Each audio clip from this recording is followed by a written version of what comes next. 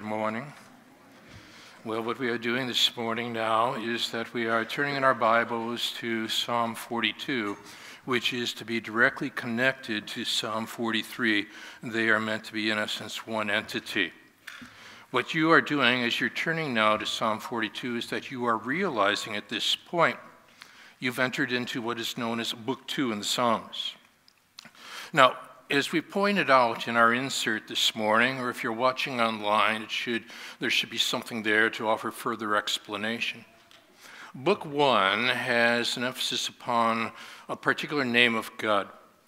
Yahweh is in the Hebrew. That is the covenantal, relational, personal name for God.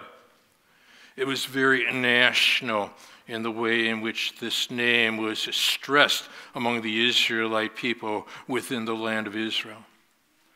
But when you get into Book 2, what you're going to notice is that there's a shifting in the emphasis upon the naming of our God.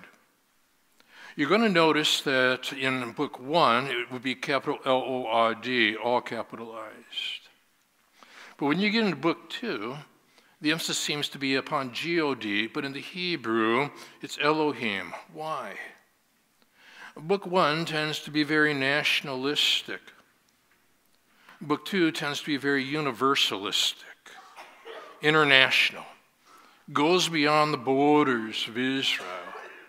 It's as if now the psalmist is now expanding the horizons and getting the Gentile population as well as the Jewish people to begin to explore the richness and understanding of who God is and what God has taught in His Word. That's a major distinctive between Book 1 and Book 2. Book 1 deals with the idea of God being the one who's involved, you see, in confrontation with the enemies of His plan. Book 2 now, communication pertaining to the richness of His plan. And so we tie that together. There will be more to cover in the coming weeks. You're going to notice with me that this is meant for the choir master. So once again now, what we find is that this song is going to be a teaching song, because you're going to see here at the top of this psalm is that this is called a maskil. Now, a maskil was a song that was meant to instruct. It was meant to teach. It was meant to provide wisdom for people so that they would be skilled in the way in which they live life. So now you've got something universal, Jew and Gentile alike. And furthermore, what you will see is that this is a maskil of the sons of Korah. Now, as I've noted for you in your insert, you're going to want to check out sometime this week Numbers 16. That will tell you a little bit about the sons of Korah and the fact that they rebelled against God's will, and the leader at that time, Moses, how God dealt with the people, and yet at the same time, God would still extend mercy and allow subsequent generations to be so used of God that you will find here these psalms, part of what are known as the Sons of Korah songs. So I'm going to begin reading in Psalm 42. I'll take it down through the end of this particular psalm. What we've got to bear in mind is that this has got to be connected to what we'll cover next week in Psalm 43. They're meant as one.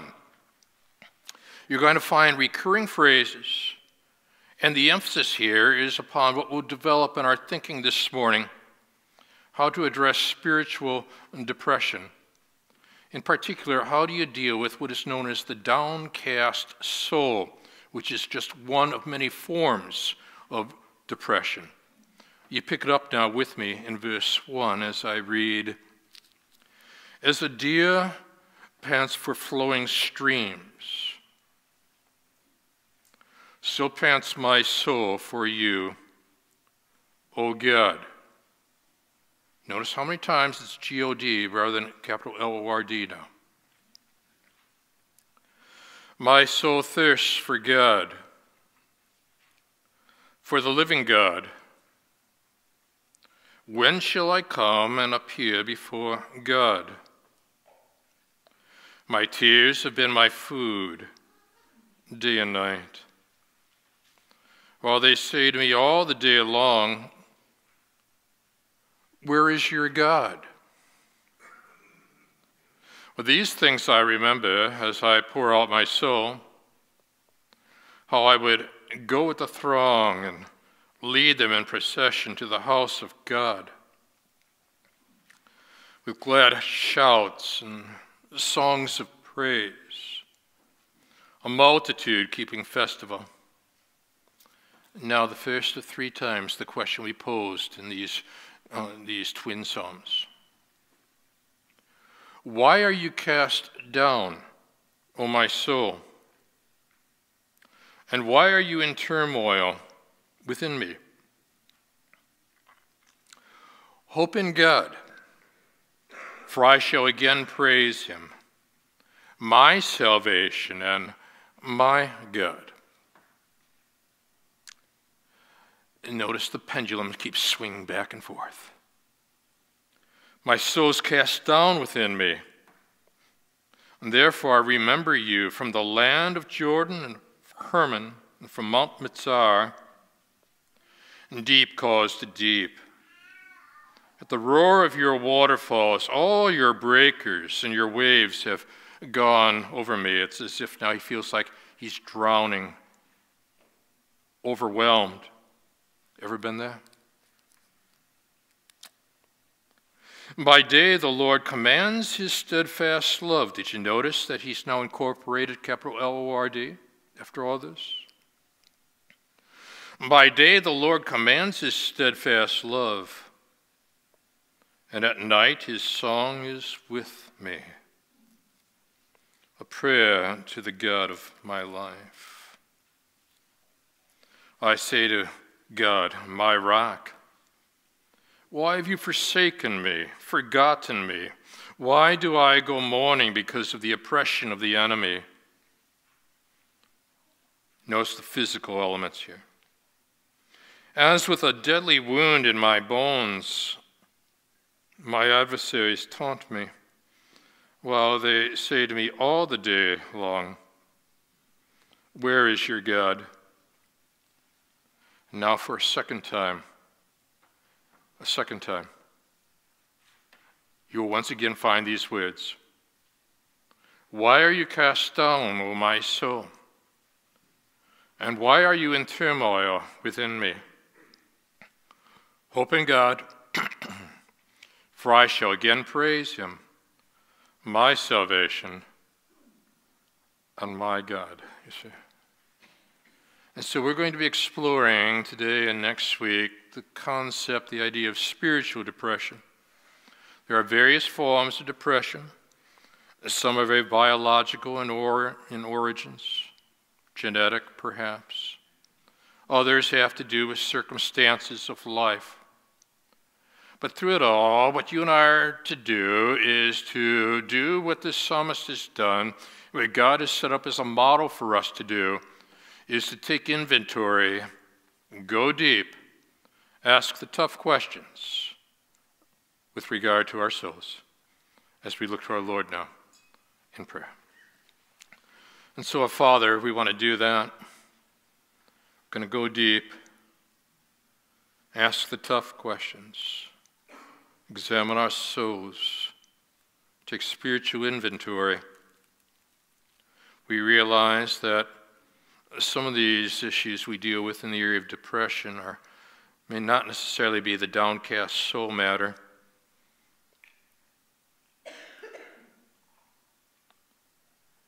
If it's biological, we need to get things checked out. But if there is something that is so related, that too needs to be checked out, which is what we'll try to do here today. So, Father, prior service, the service, online, gatherings throughout the course of the days to come, those that are watching online, whether it be nearby or we know of cases in various states across the country and beyond. In one accord now, Father, collectively we are coming together before you as we open up your word. warm these hearts, engage these minds, and shape these wills. As again, our Father, we've come here to see Jesus and him only. And we're praying these things again now in Jesus' name. Amen. Well, they probably would not have expected him to say it, but he said it. I am the subject of depressions of spirit so fearful that I hope none of you ever get to such an extreme as that which I go through. So said Charles Spurgeon, one of the most acknowledged pastors in all of time. The year was 1866. You wouldn't think that this particular pastor would go through what we might call the valley of despair. Personally, I have often passed through this dark valley, he said again in 1887. And you have to wonder that perhaps, one of the reasons Mr. Spurgeon was able to bring such extraordinary comfort to so many people was that he knew the problem of discouragement and perhaps even depression firsthand. What I want to do with you this morning is to think about this together. This whole matter of what Dr. Martin Lloyd-Jones, physician turned pastor of Westminster Chapel in London, would refer to in one of his volumes as spiritual depression. A professor of mine, back in my days of doing master's degree work, Dr. Gary Collins, wrote in the book with regard to counseling the depressed. I used to tell my students that depression is one of the most challenging problems for counselors, often caused by a combination of physical and psychological influences. Depression is like a snarled rope, difficult to untangle, holding thousands of people in a blind of despair and loneliness. And who could guess just how many articles and books, popular and technical, have addressed this subject and offered its victims and its counselors varying degrees of suggestions. But we're going to turn to God's Word, and we're going to allow God's Word, verse by verse, to begin to address this issue. And this morning, if you say to yourself, this is not where I'm at, chances are you hang with some people where this is exactly where they're at. And you're not to be a reservoir of truth. You and I are to be channels of truth. And we allow the flow of Scripture to pass from us to them so that they can move from the generic understanding of God to a personal relationship with capital L, capital O, capital R, capital D. Okay. And so this will be our on-ramp this morning as we're trying to figure out how do you reach the heart, the soul of the person you see who's going through what's being described in these verses. Well, let's check it out. Because first of all, in verses 1 through 4, as you and I, as we consider the nature of the downcast soul, I want you to begin with me by noting here how the past is being remembered. Watch carefully how he moves from present to past. Now we pick it up here, this maskil, this teaching psalm. And here in verse 1, you and I are given a sense that wherever this psalmist is, he's in a far distant region, and he is living in the midst of what we might call drought conditions. As a deer pants for flowing streams, so pants my soul for you, O God. Now notice that he references a deer. Is he out in the wilderness? We know he's in exile. We know that he's far removed from his people, the Jews. There's a sense of aloneness here. But what we find is that there is this image of a deer that seems to have captured his attention. Is it illustrative of what's going on inside his soul? As a deer pants for flowing streams, it's looking, it's moving about, can't find it, wants to be able to hydrate. We are in a dehydrated culture when it comes to all things spiritual, needing living water. As a deer pants, he's watching now the movements of the deer physically, pondering the parched experience that that deer is facing, and linking it to self. It's panting for flowing streams. Too many in our culture are settling for stagnant ponds. When God offers living water, you see, flowing streams of life, which is it for you? You're settling for stagnant ponds? Or you're pursuing flowing streams? This deer is, and evidently so is the psalmist. But he goes on to say now, and he creates this linkage between the deer and self. So pants my soul for you, O God. Which tells me now we're dealing with a mature believer who's hurting. So let's discard the notion that if somebody's hurting, if somebody has fallen into depression, therefore that person must be spiritually immature. Let's slay that one right now. There are various reasons. My gracious. It could be biological. There could be something in the endocrine system that needs to be checked out. As a deer pants for flowing streams. Now, he's showing his spiritual maturity at this point. So pants my soul. Isn't that interesting? He's going inward. He's going deep.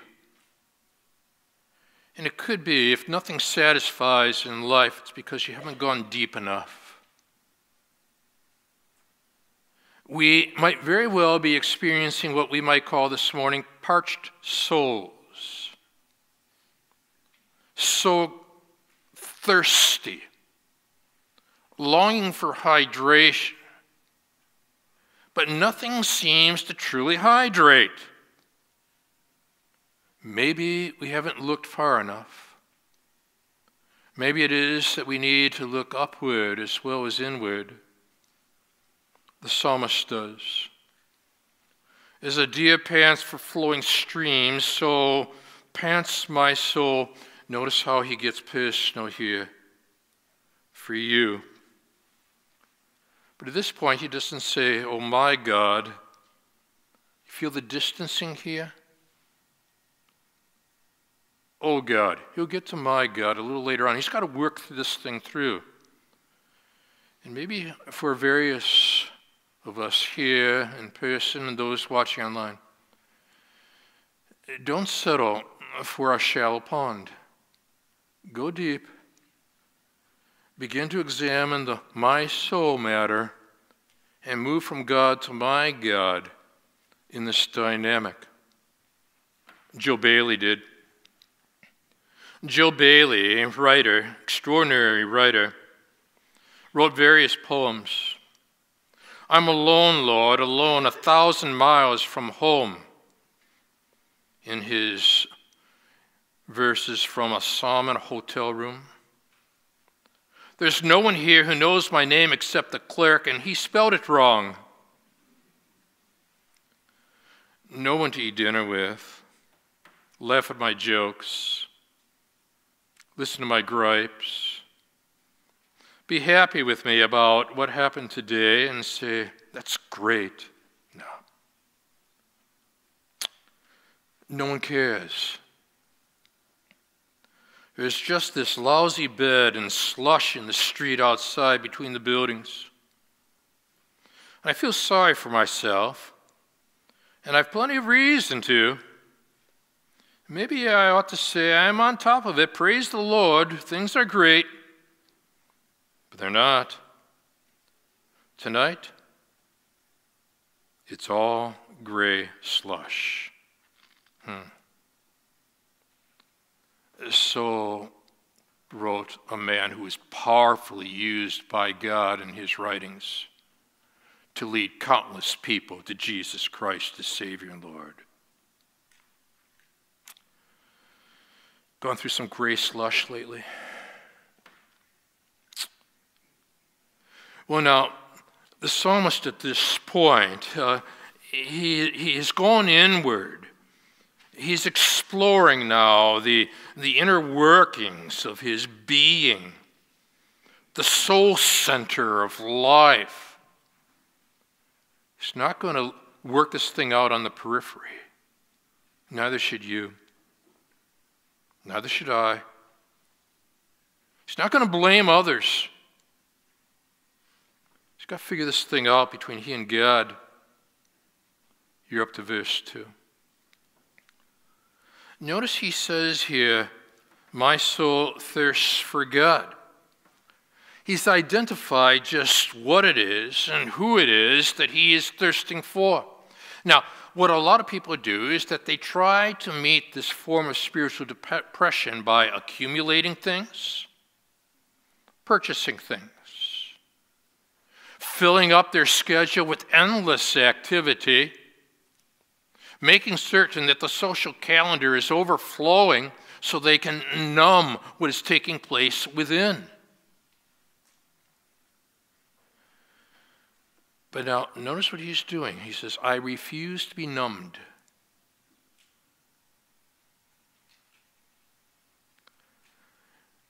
This is spiritual maturity in the midst of the drought conditions of life. My soul thirsts for God. And now notice this, the living God. Match this to your Newer Testament talks about living waters. What we're finding now is that he is beginning to pursue what he will call real hydration. Authentic hydration.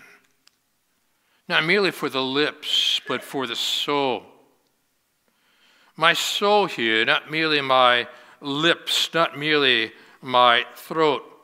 My soul thirsts for God, for the living God, but now in a series of questions that he is grappling with, that perhaps you and I wrestle with as well. And the first of which appears in 2, where he then asks the when question. When shall I come and appear before God? What I see here at this point is that there is social disconnect. There is congregational disconnect. He wants to be in the presence of God, perhaps in a setting such as Jerusalem. But when he poses the when question, and we need to be asking that of our souls, we've got to connect it. And we've got to connect it to God. When? Not merely how long will this last. You got to connect the when question to God. He does. When shall I come and appear before God? He wants to get back to where the action is in his mind. But I want to say to the psalmist at this point, could it be that the action is right where you're at? Right now. And he wants to engage you in your own drought condition with living waters. You've identified the need. And furthermore, you've got this sense of whenness. When shall I come? I want this thing to end. Clock's ticking, getting older. Things to do. Places to go, people to hang with. the when question of life. When shall I come, he asks in verse 2, and appear before God? How long, O Lord? Do you feel this sense of isolation? But what I want to say at this point is, if you feel socially isolated, don't transfer that into becoming spiritually isolated. Many a missionary has had to do work all alone in settings where people just don't get it. They don't take the physical isolation of life and transfer that into a spiritual isolation from God through life. The Apostle John was isolated on the Isle of Patmos. Yet it was in his isolation socially on the Isle of Patmos that God integrated his soul with extraordinary understanding of the cosmic sovereign one, Lord over all, past, present, future, through a series of visions in the book of Revelation. While he might have been wondering pertaining to the emperor of Rome at that time, John the Apostle, how long? So when shall I come and appear before God? Don't you want to say this to him? But God's omnipresent. You don't have to be in Jerusalem to have an encounter with the living God.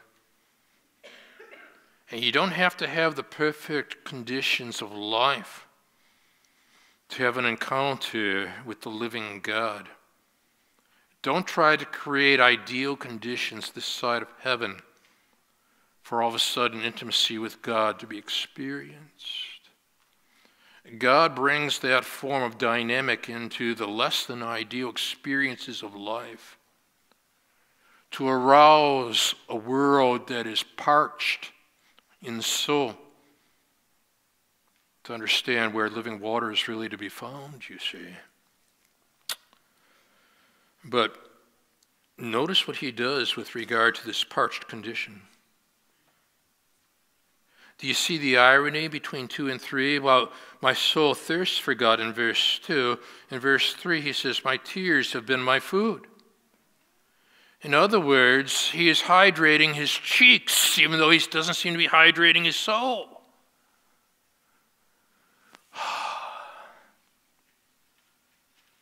This is hard. And he's grappling now with the awareness of God and the experiences of life, and trying to understand the here and the now of God. And so he begins to ponder all of this, and he looks at this, and he begins to think through very carefully, why is it that I'm expressing outwardly, I'm hydrating my face, but right now I am longing to hydrate my soul. My tears have been my food. And notice that this is not just late at night. Has this been your experience at certain times? Day and night. And now, to top it off, around him there's these people. Now he's not that spiritual or socially disconnected. There are people around him. But what I want to say is that these are not what I'll call his people.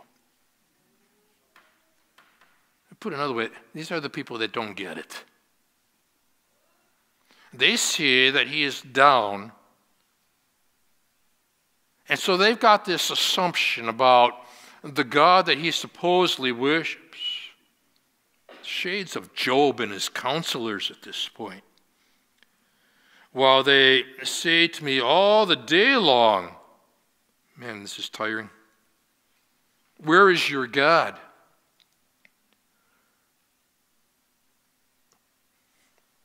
In John Bunyan's classic allegory, Pilgrim's Progress, follow the hero Christian.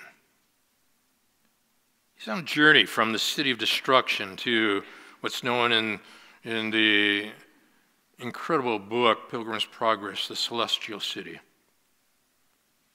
And along the way, he becomes buddy with somebody else, and they approach, I'm going to quote now in older English, a very miry slough that was in the midst of the plain. And they, being heedless, did both fall suddenly into the bog. And the name of the slough was Despond. It's kind of like the quicksand of life. And so there they are, stuck. And Christian, because of the burden that's on his back, and he is Christian, yet carrying a burden on his back, he's beginning to sink.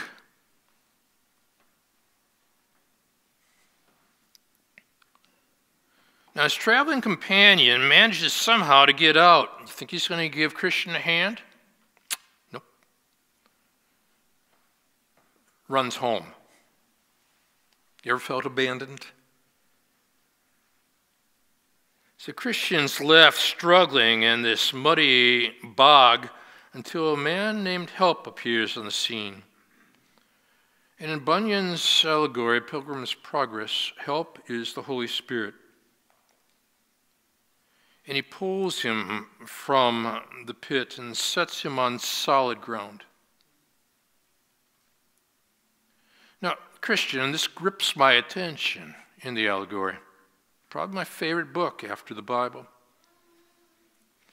Christian asks Help why this dangerous plot of land had not been, quote, mended,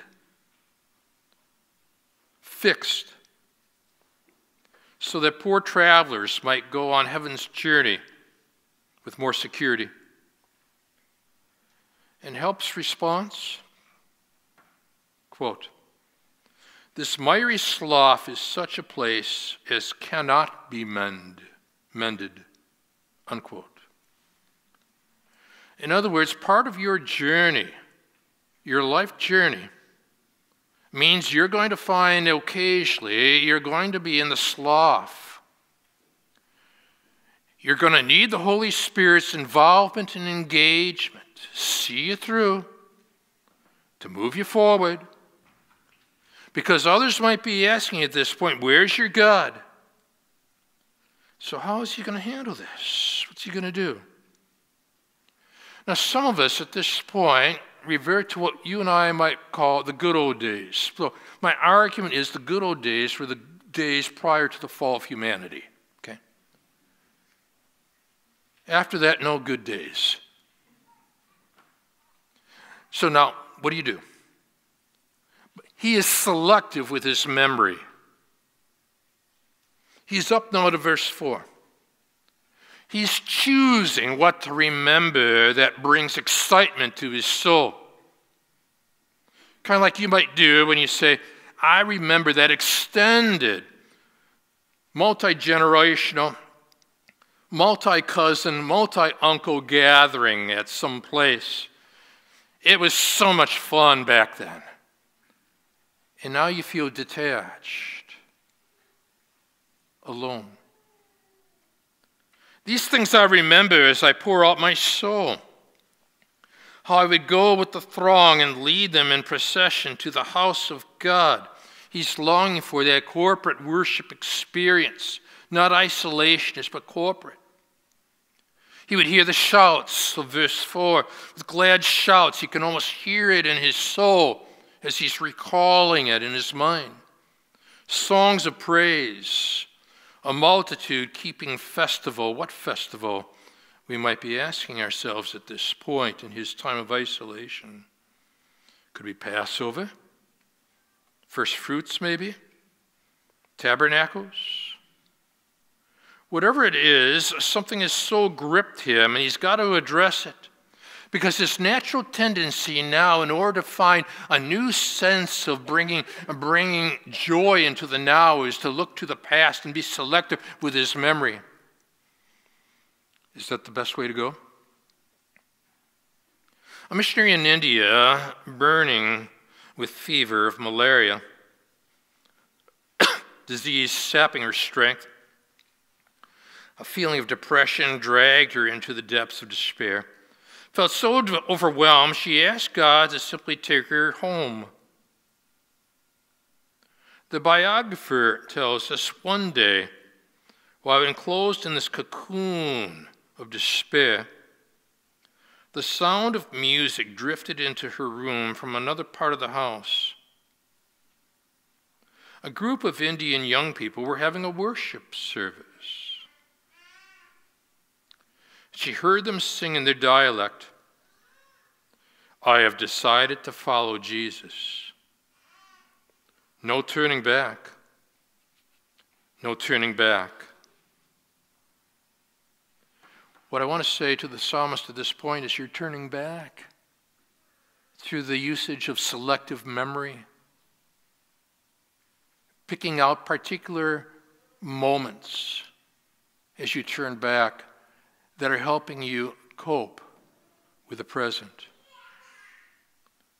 Is there an alternative to coping?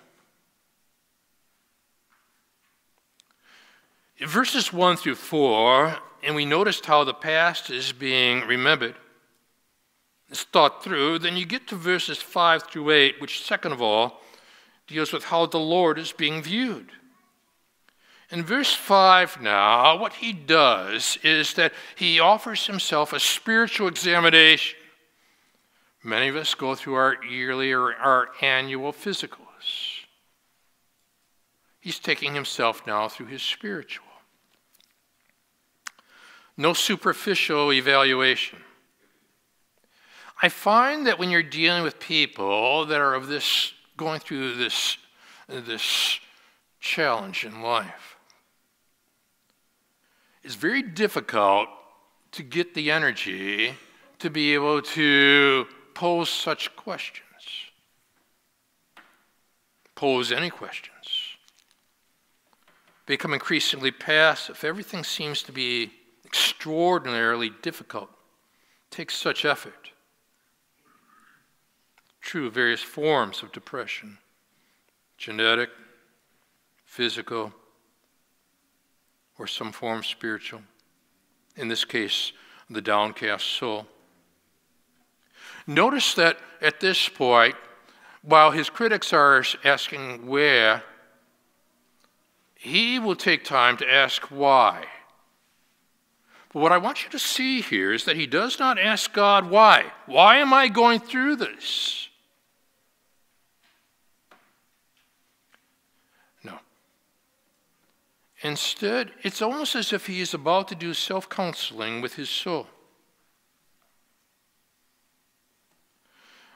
It's almost as if he's treating his soul as a person.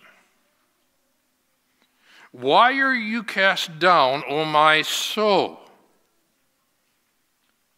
Now bear in mind that if he's in the wilderness, as we covered in Psalm 23 in a two-part series, now this is a two-parter, is that when sheep get in the cast position, they're on their backs and the legs are upward, and if a shepherd does not come along to set them back up on their feet, they will die.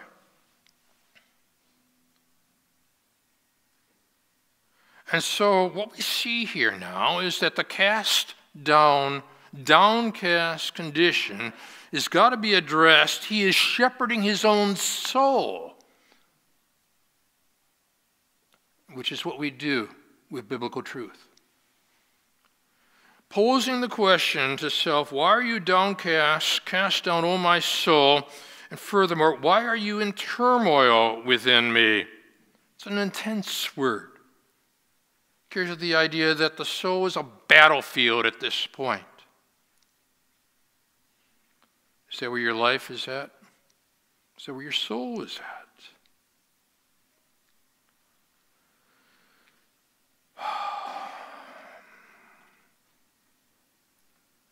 I'm now the most miserable man living, said one political leader. If what I feel were equally distributed to the whole human family, there would not be one cheerful face on earth. To remain where I am is impossible. I must die or get better. So said Abraham Lincoln. What we're saying is that those who appear to have it together outwardly might have everything coming apart inwardly. And the antidote now is to go deep, put together what has come apart. So now, self-counsel. He doesn't ask, "Where are you, God?" That's what the critics have been asking. Instead, he goes deep. "Why are you cast down, O my soul?" Another why question. "Why are you in turmoil within me?" And now what I want to be able to say this morning is that after beginning to work through diagnosis, here comes prescription. Hope in God. "For I shall again praise him." Do you see? And this is astounding, but if you are battling this form of depression this morning, typically there's a disconnect between depression and determination, because determination takes energy. Depression saps energy.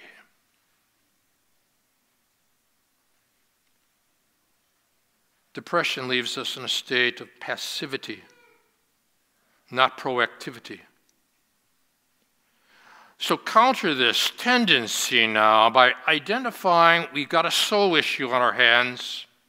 I will take the initiative not to question why are those within my family whatever disconnected from where I'm at emotionally, but rather I want to make sure that I am not disconnected from God spiritually. "Why are you cast down, O my soul? Why are you in turmoil within me?" But now notice the connection he now makes. Here's the antidote. Here's the prescription. He says to the soul, he's counseling his own soul. Hope in God. "For I shall again praise him." In other words, he's saying there's a future here for me. I get where I'm at. I shall again praise him. And now what I want you to see here is that he says, number one, my salvation. Number two, my God. See how far he's come already through self-counsel? Why, in verse 1, "So pants my soul for you, O God," to now he's reached a point in his counsel, my God. So now he begins to work with this. He infuses new perspective into this. He says, "My soul is cast down within me." So now you feel the pendulum swinging back and forth. So typical in matters of depression. Right when you think you're making progress, 3 steps forward, here comes 2 steps back.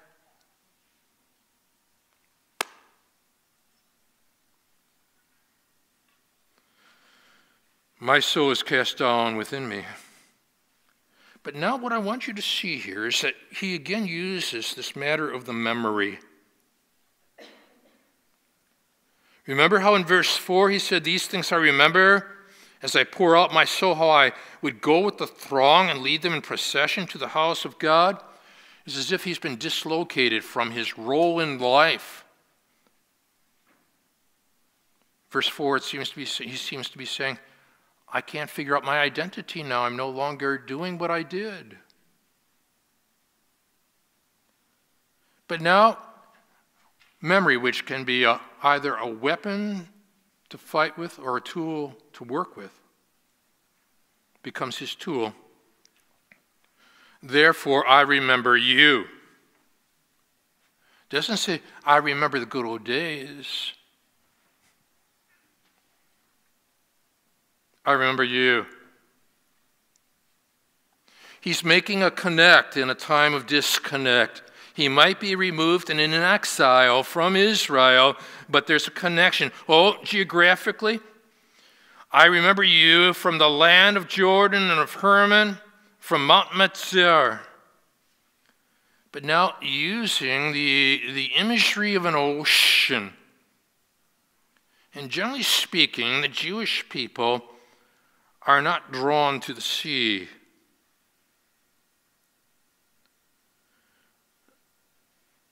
Deep calls to deep. At the roar of your waterfalls, all your breakers and all your waves have gone over me. In other words, he's saying, I'm overwhelmed. Feelings have come back. Oh, you need to listen to Matt Redman, psalmist. God, you can tell the waves to be still. Tell the ocean roar to pass. Lord, until it does, I'll wait here. God, you can part the raging sea, bring the miracle I need. Lord, until it comes, I'll wait here. Get this. And I will sing songs in the night, praise in the storm, your God in it all. Connect that to verse 8. Even in his most overwhelmed state, he shifts from G-O-D to L-O-R-D, all capitalized. By day, the Lord, Yahweh. See how he's moving forward? Maybe it's 3 steps forward, 2 steps back, but we still got a step going our way. By day, the Lord commands. It's interesting that he's commanding his hesed. He is commanding his steadfast love, which has to do with loyal love. At night, his song is with me. In other words, there's a song of the Savior. At night, his song is with me. That inspires a prayer to the God of my life. And Matt Redman nods his head. I'll sing songs in the night, praise in the storm. You're God in it all, and I'll stand, I'll be still and know whatever may come, you're God in it all. What have we said so far? Verses 1 through 4, we've noted how the past is being remembered. And verses 5 through 8, how the Lord is being viewed. Finally, he got the Yahweh in there, Lord, capital L-O-R-D. But we need a third to wrap it up today. Because thirdly, how the questions are being answered. Because he's got questions.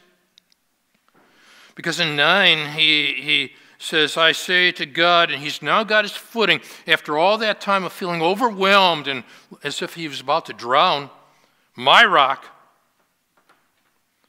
here comes back to you again. Why have you forgotten me? Why do I go mourning because of the oppression of the enemy? He feels as though people around him just don't get it, and they're critiquing him, they're criticizing him, they don't understand what he is going through inwardly. And so he uses a physical illustration of a spiritual dimension of his life in 10. As with a deadly wound in my bones, my adversaries taunt me, shades of Job and his supposed counselors, while they say to me all the day long, where is your God? After he's just gotten to the point of saying, my God, now he's got to deal with that question. Just how personal really is this? So what do you do with all that? How the questions are being answered? He poses the critical question. Why are you cast down, O my soul? He's going to counsel the soul, his soul. Another why. Why are you in turmoil within me? And now for the second time, here is the prescription, because sometimes the prescription is overlooked, set aside, first go around. Hope in God, for I shall again praise him. And now he personalizes my salvation And my God, it happened. Several years ago, a teacher assigned to visit children at a large city hospital got a routine call requesting she visit a particular child. Took the boy's name, room number, told by the teacher at the other end of the line, "We're studying nouns and adverbs in class now. Be thankful if you could just help him with his homework so he doesn't fall behind." It wasn't until the visiting teacher got outside the boy's room that she realized it was located in the hospital's burn unit. And no one had prepped her to find a young boy horribly burned and greatly pained. And she felt that she couldn't just turn and walk away, so she awkwardly stammered, "I'm the hospital teacher, and your teacher sent me to help you with nouns and adverbs." You'll love what comes next. The next morning, a nurse in the burn unit asked her, "What did you do to that boy?" Before she could finish a profusion of apologies, the nurse interrupted, "You don't understand. We've been worried about him. But ever since you were here yesterday, his whole attitude has changed. He's fighting back. He's responding to treatment. It's as though he's decided to live."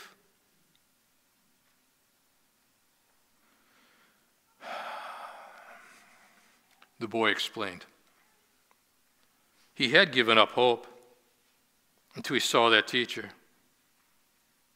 It had all changed when he came to a simple realization.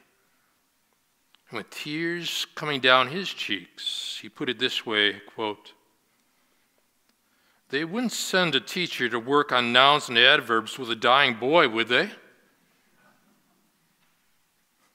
Unquote. He found hope. So what I want to say this morning, here and again next week, pose that question. Why are you cast down, O my soul? Why are you in turmoil within me? Hope into God, for I shall again praise him. Rather than turning to the past, connect the present to the future. My salvation, my God, antidote hope. And now we replace coping with hoping.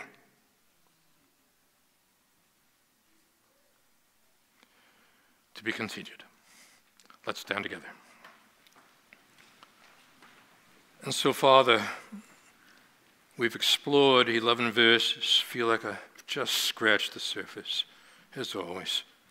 Forgive me. But, Father, what we need is a fresh encounter with the living God who provides the living water tied to our living Savior. For anybody watching online now, coming days, for all that have been present, the many in this building today, and we entered with parched souls. I pray now that we're finding living water, pouring it deep. And now, Father, we've created some elasticity within our souls to take in still more water, more water, more water. Refresh now that person. May they leave with a new sense of hope.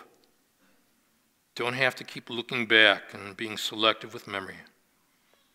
Can look ahead and be reinvigorated because we've got a living God who offers living hope through living water, through our living Savior, Jesus Christ.